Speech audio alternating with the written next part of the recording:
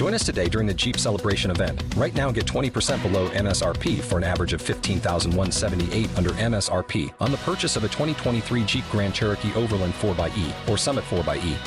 Not compatible with lease offers or with any other consumer incentive offers. $15,178 average based on 20% below average MSRP from all 2023 Grand Cherokee Overland 4xE and Summit 4xE models in dealer stock. Residency restrictions apply. Take retail delivery from dealer stock by 4/1. Jeep is a registered trademark. Each week, we examine the stadium beat from every angle. With athletes like Fred Lynn. The Green Monster, they call it that for a reason. About 12 foot of it from the ground to about 12 foot up was concrete. And if you hit that, it would just tear your skin off. Joe Theismann. What a great idea this is, to be able to talk about the hallowed structures that exist today. Once again, with your ticket to the action, here's Bill Hazen.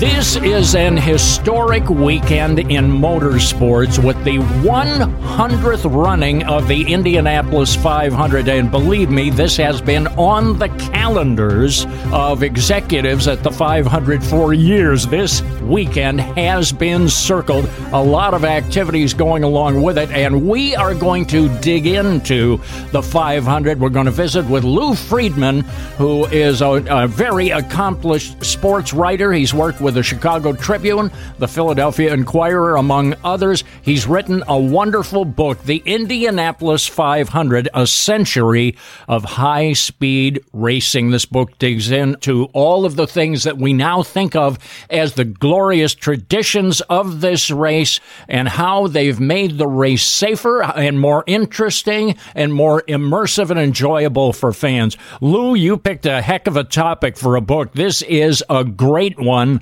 Certainly there is a need for it. I think you have a real winner on your hands right here. Well, thanks, Bill. I appreciate it. It was something I was thinking of for a number of years.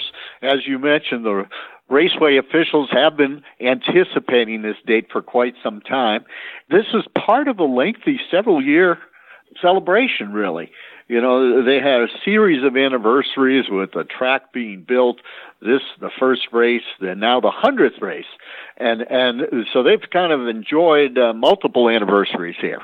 Ray Haroon won the first race. The 50th race was won by A.J. Foyt, and soon after that, those two drivers appeared together on the television show What's My Line as mystery guests, and they ran it a couple of weeks ago, and I thought, oh boy, I wish I had my recorder going on that. Lew, that was a lot of fun. That was historic, and that's how this race is going to be. Absolutely, although I would have thought that they would never have guessed Ray Haroon under What's My Line, but might have got A.J. Foyt. It was so historic, and to hear how the first race actually was. This track, this magnificent track, which is a one-of-a-kind experience to go in it. Take us inside, the size of it, the scope of it. There is nothing else like it in the world, is there, Lew? That is absolutely right on the money. There is nothing like the Indianapolis Motor Speedway. It was built for size, and it is the biggest sporting venue in the entire world. I mean, the unofficial capacity is 400,000 people, which is clearly more than any other sporting event.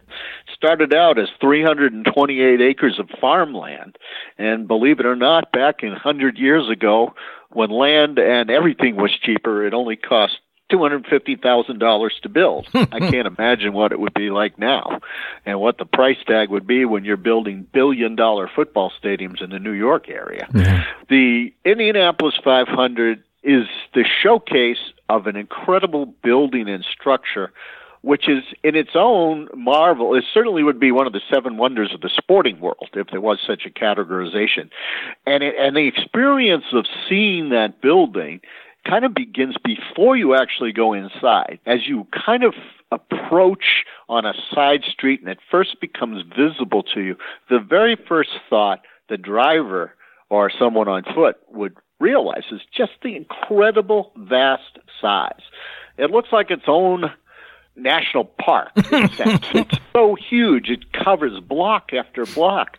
It's something you almost gasp every time you see it. And if time passes where I do not see it, a matter of 6 months or something like that, if I happen to be in the area, every time I do see it for the first time that day, I'm struck the same way. The incredible vastness and size of it dwarfs them all. For fans that are going into this track, and perhaps maybe they've been there 25, 30 years ago, but there are some fundamental differences today. Introduce us to how today's Indianapolis 500 compares with an older track of maybe 30 or 50 years ago. Well, if you go back to the beginning, the nickname for the Indianapolis Motor Speedway is the Brickyard. And that's because in the early going, they first put down some asphalt that didn't really work. So they replaced the surface. But over time, as the substances got faster, smoother, the bricks have been virtually all replaced.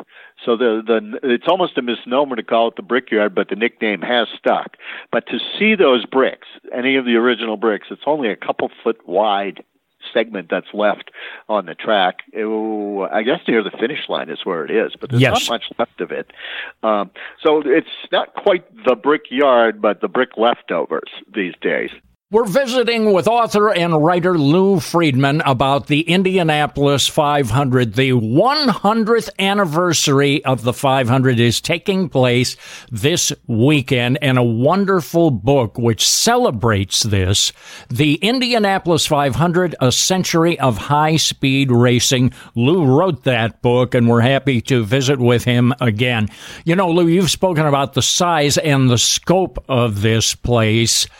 The first thing that takes a little getting used to is this is probably the only venue in the world where no person can see all of it. The track is too large. You actually watch a race by focusing on the part of it which you can see, and nobody can see all of it. That's a little different, isn't it? Oh, absolutely. But they do come around so fast, you don't feel like you're missing anything. But, when you think back of the history of the Indianapolis 500, and this is the 100th running, but not actually the 100th year, because during World War II and during World War I, the track shut down because of gasoline rationing at those times. So there was no Indianapolis 500 during the war years of war. And the track, especially after World War II, was in a sad state. People can't imagine this now with the current popularity and the way the track is beautifully kept, but it was left to go to seed. I mean, there was grass growing up through the asphalt in a few spots. It wasn't maintained for a period of several years, and it was almost shuttered at the end of World War II for good. In those early days, the track, as I remember, and everything I've read about it, was actually built in large part for automobile testing, was it not? That was the initial area, and this is, again, a foreign concept to most of our current sports fans. They only think of Detroit as the automotive capital of the world, but around 1910, 1911, the entrepreneurs behind building the Speedway wanted to compete with Detroit to become the heart and soul of the automotive industry. They wanted to compete with Henry Ford, and they built the raceway with the promise of and the idea of luring manufacturers to Indianapolis to test those vehicles. They wanted to be, the heart of the automobile passenger industry as opposed to the racing industry. They kind of got something they didn't expect because it never worked out that way. They became popular immediately in terms of racing crowds, but they never made a dent in the passenger vehicle area. There are a number of traditions associated with the track which are played out each year. Of course, the national anthem is a stunning moment taking place at the time of the year that it does, right at Memorial Day. And the jet flyover is legendary. Jim Nabors, of course, for years sang Back Home Again in Indiana. We're still missing him. Oh, yes. These are all things. They're all ingrained in our memory. Can you speak to some of the great traditions of the track? Well, probably the funkiest one really is that the winner drinks milk. It's just kind of odd when you think of it. It's not associated with any other sporting event. And it began, I think it was the 1930s was the first time when the winner was very thirsty, and the first thing that they handed him was a bottle of milk. And a very smart public relations man from the dairy industry seized upon it and tried to make it more than a one-time occurrence, and then off and on for a few years, it kind of eased in, and then it became an annual tradition, so you got to drink the milk. The initial green flag as those cars explode past the finish line, the initial laps of the race where they're all fighting for positioning, there's some fantastic racing going on. It's hard to imagine much of an adrenaline rush that could match that. Well, coming off the starting line, these guys have been really practicing in Indianapolis for most of the month of May.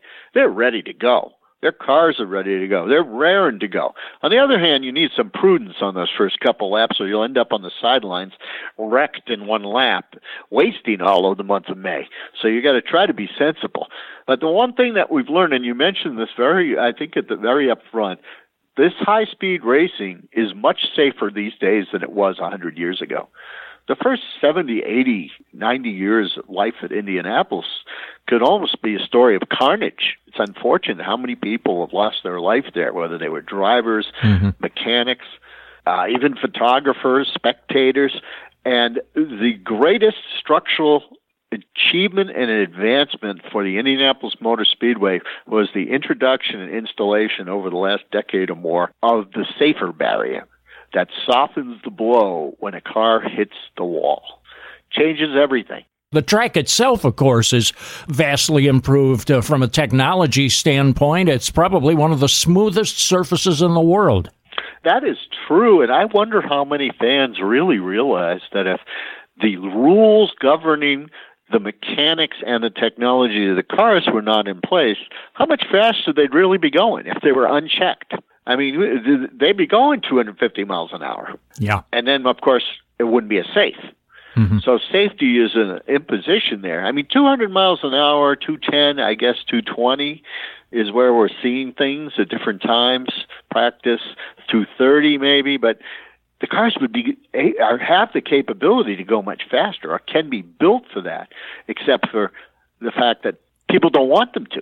And it's not like somebody wouldn't mind seeing a car go 250 solo around the track, but the safety factor of how much the human being can react and his reflexes.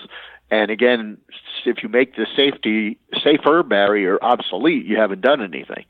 So it's kind of stuck in that zone where it used to be, when you think over time, it was the first car to go over 100 miles an hour going back to Ray Haroon's days, then a little later. Yes. The first car to go 150, the first car to go 200. And people used to set records. Well, now they don't want you to set a record because just for a safety factor. Lew, there is no venue in the world which benefits more from new technology for the fan experience than the 500 does. And part of that, of course, is because you can't see the whole track, as we've already mentioned. Take us through the technology, the new display technology, which I understand has been received very, very well, what it's like for fans watching the race there. Well, it's more informational. You know, you can know what's going on without seeing every second of the race. I mean, they have those flashing towers now with the places that change, you know, as they happen. You know, so you'll see car number 22 has moved to 7th. You know, and you can see that right before your very eyes. And while you're reading it, you know, the cars are only taking 30 seconds to get around the 2.5 miles anyway. So you're really not in the dark very long, coupled with you know, so you can be looking at that and see on that informational stanchion that your guy has moved up a spot. And then next thing you know, he's coming around. Because it doesn't take, if you stand there and time the laps, it doesn't take that long when you're moving at that speed to go 2.5 miles. So they're only out of your sight for a certain amount of time. That's what kind of makes it palatable so you don't feel like you're missing things. Plus, you can rent headsets that provide you access to, you know, reports, the team conversations and things, so you can feel like you're in the pits almost. Lew, thank you so much for the visit. Continued success, and let's make this book a million seller. How about that? Oh, I'm all in favor. Very good. Lew Freedman, our guest, who's written the wonderful book, The Indianapolis 500, A Century of High-Speed Racing.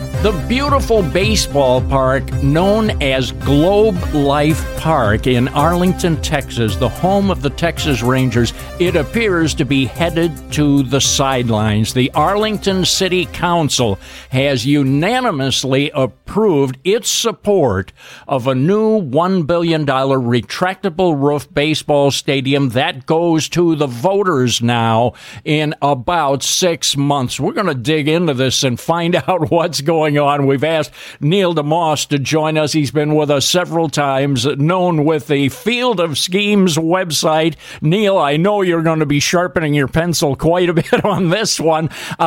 Is it fair to say, can we now say that perhaps Arlington, Texas, among all the cities in the country, is perhaps the most gung-ho on new stadium construction? They seem to love it down there. Ooh, they might be in the running now, It's funny, one of the questions that was raised was somebody asked me, hey, when I go fly down to the Dallas airport, does my crazy car rental tax, is that going to help pay for this new stadium?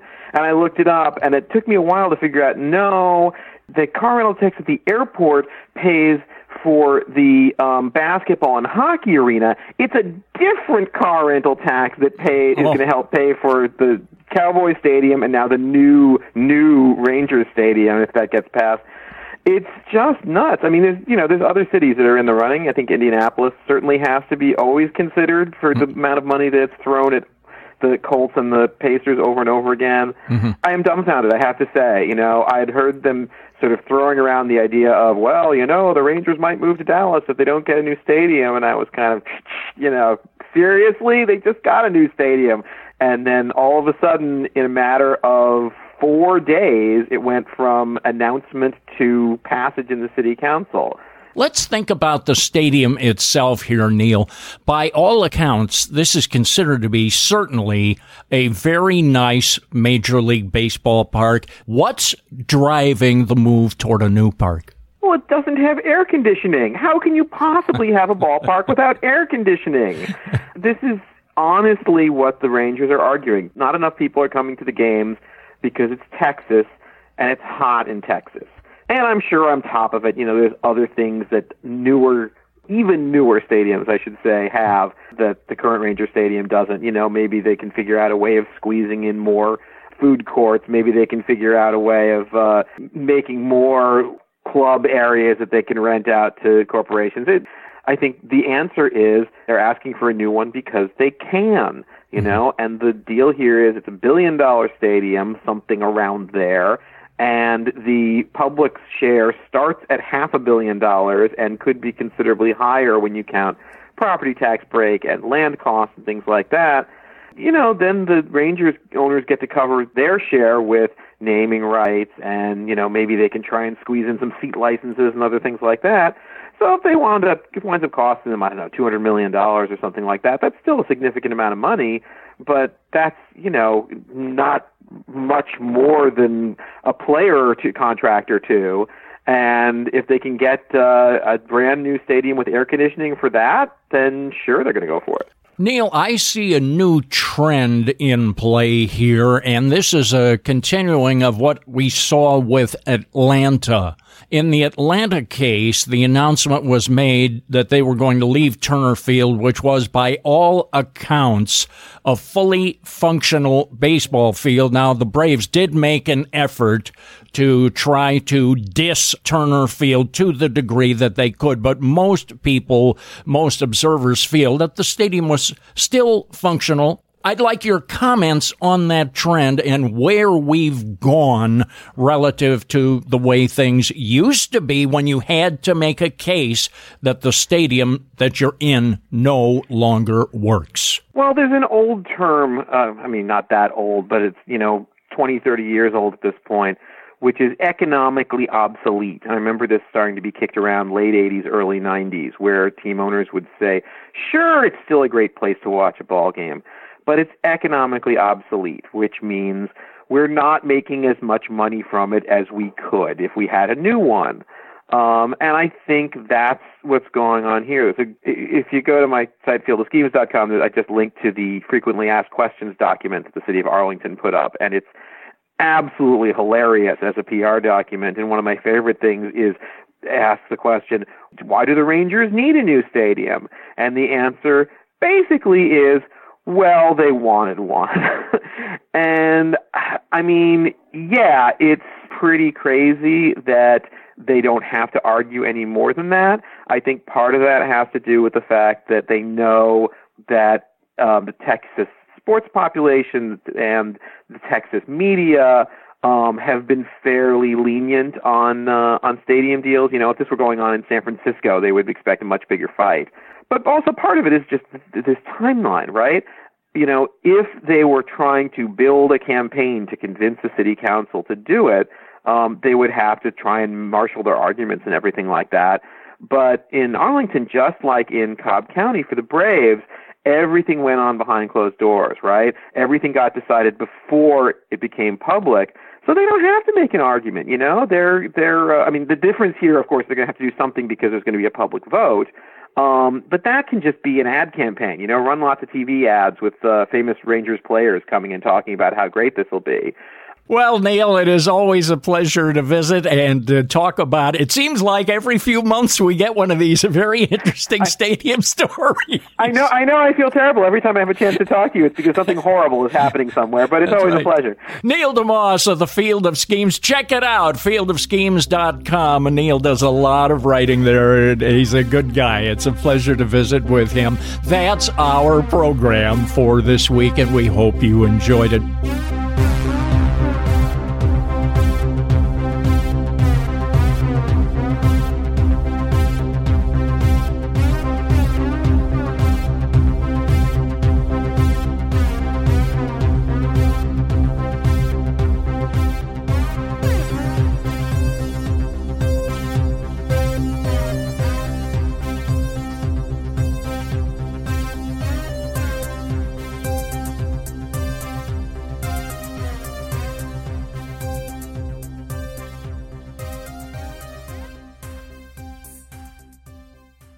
Hello, it is Ryan, and we could all use an extra bright spot in our day, couldn't we? Just to make up for things like sitting in traffic, doing the dishes, counting your steps, all the mundane stuff. That is why I'm such a big fan of Chumba Casino. Chumba Casino has all your favorite social casino-style games that you can play for free anytime, anywhere with daily bonuses. That should brighten your day a little. Actually, a lot. So sign up now at ChumbaCasino.com. That's ChumbaCasino.com. No purchase necessary. VGW Group. Void where prohibited by law. See terms and conditions. 18+. With the Lucky Land Slots, you can get lucky just about anywhere. This is your captain speaking. We've got clear runway and the weather's fine, but we're just going to circle up here a while and get lucky. No, nothing like that. It's just these cash prizes add up quick. So I suggest you sit back, keep your tray table upright, and start getting lucky. Play for free at LuckyLandSlots.com. Are you feeling lucky? No purchase necessary. Void where prohibited by law. 18+ terms and conditions apply. See website for details.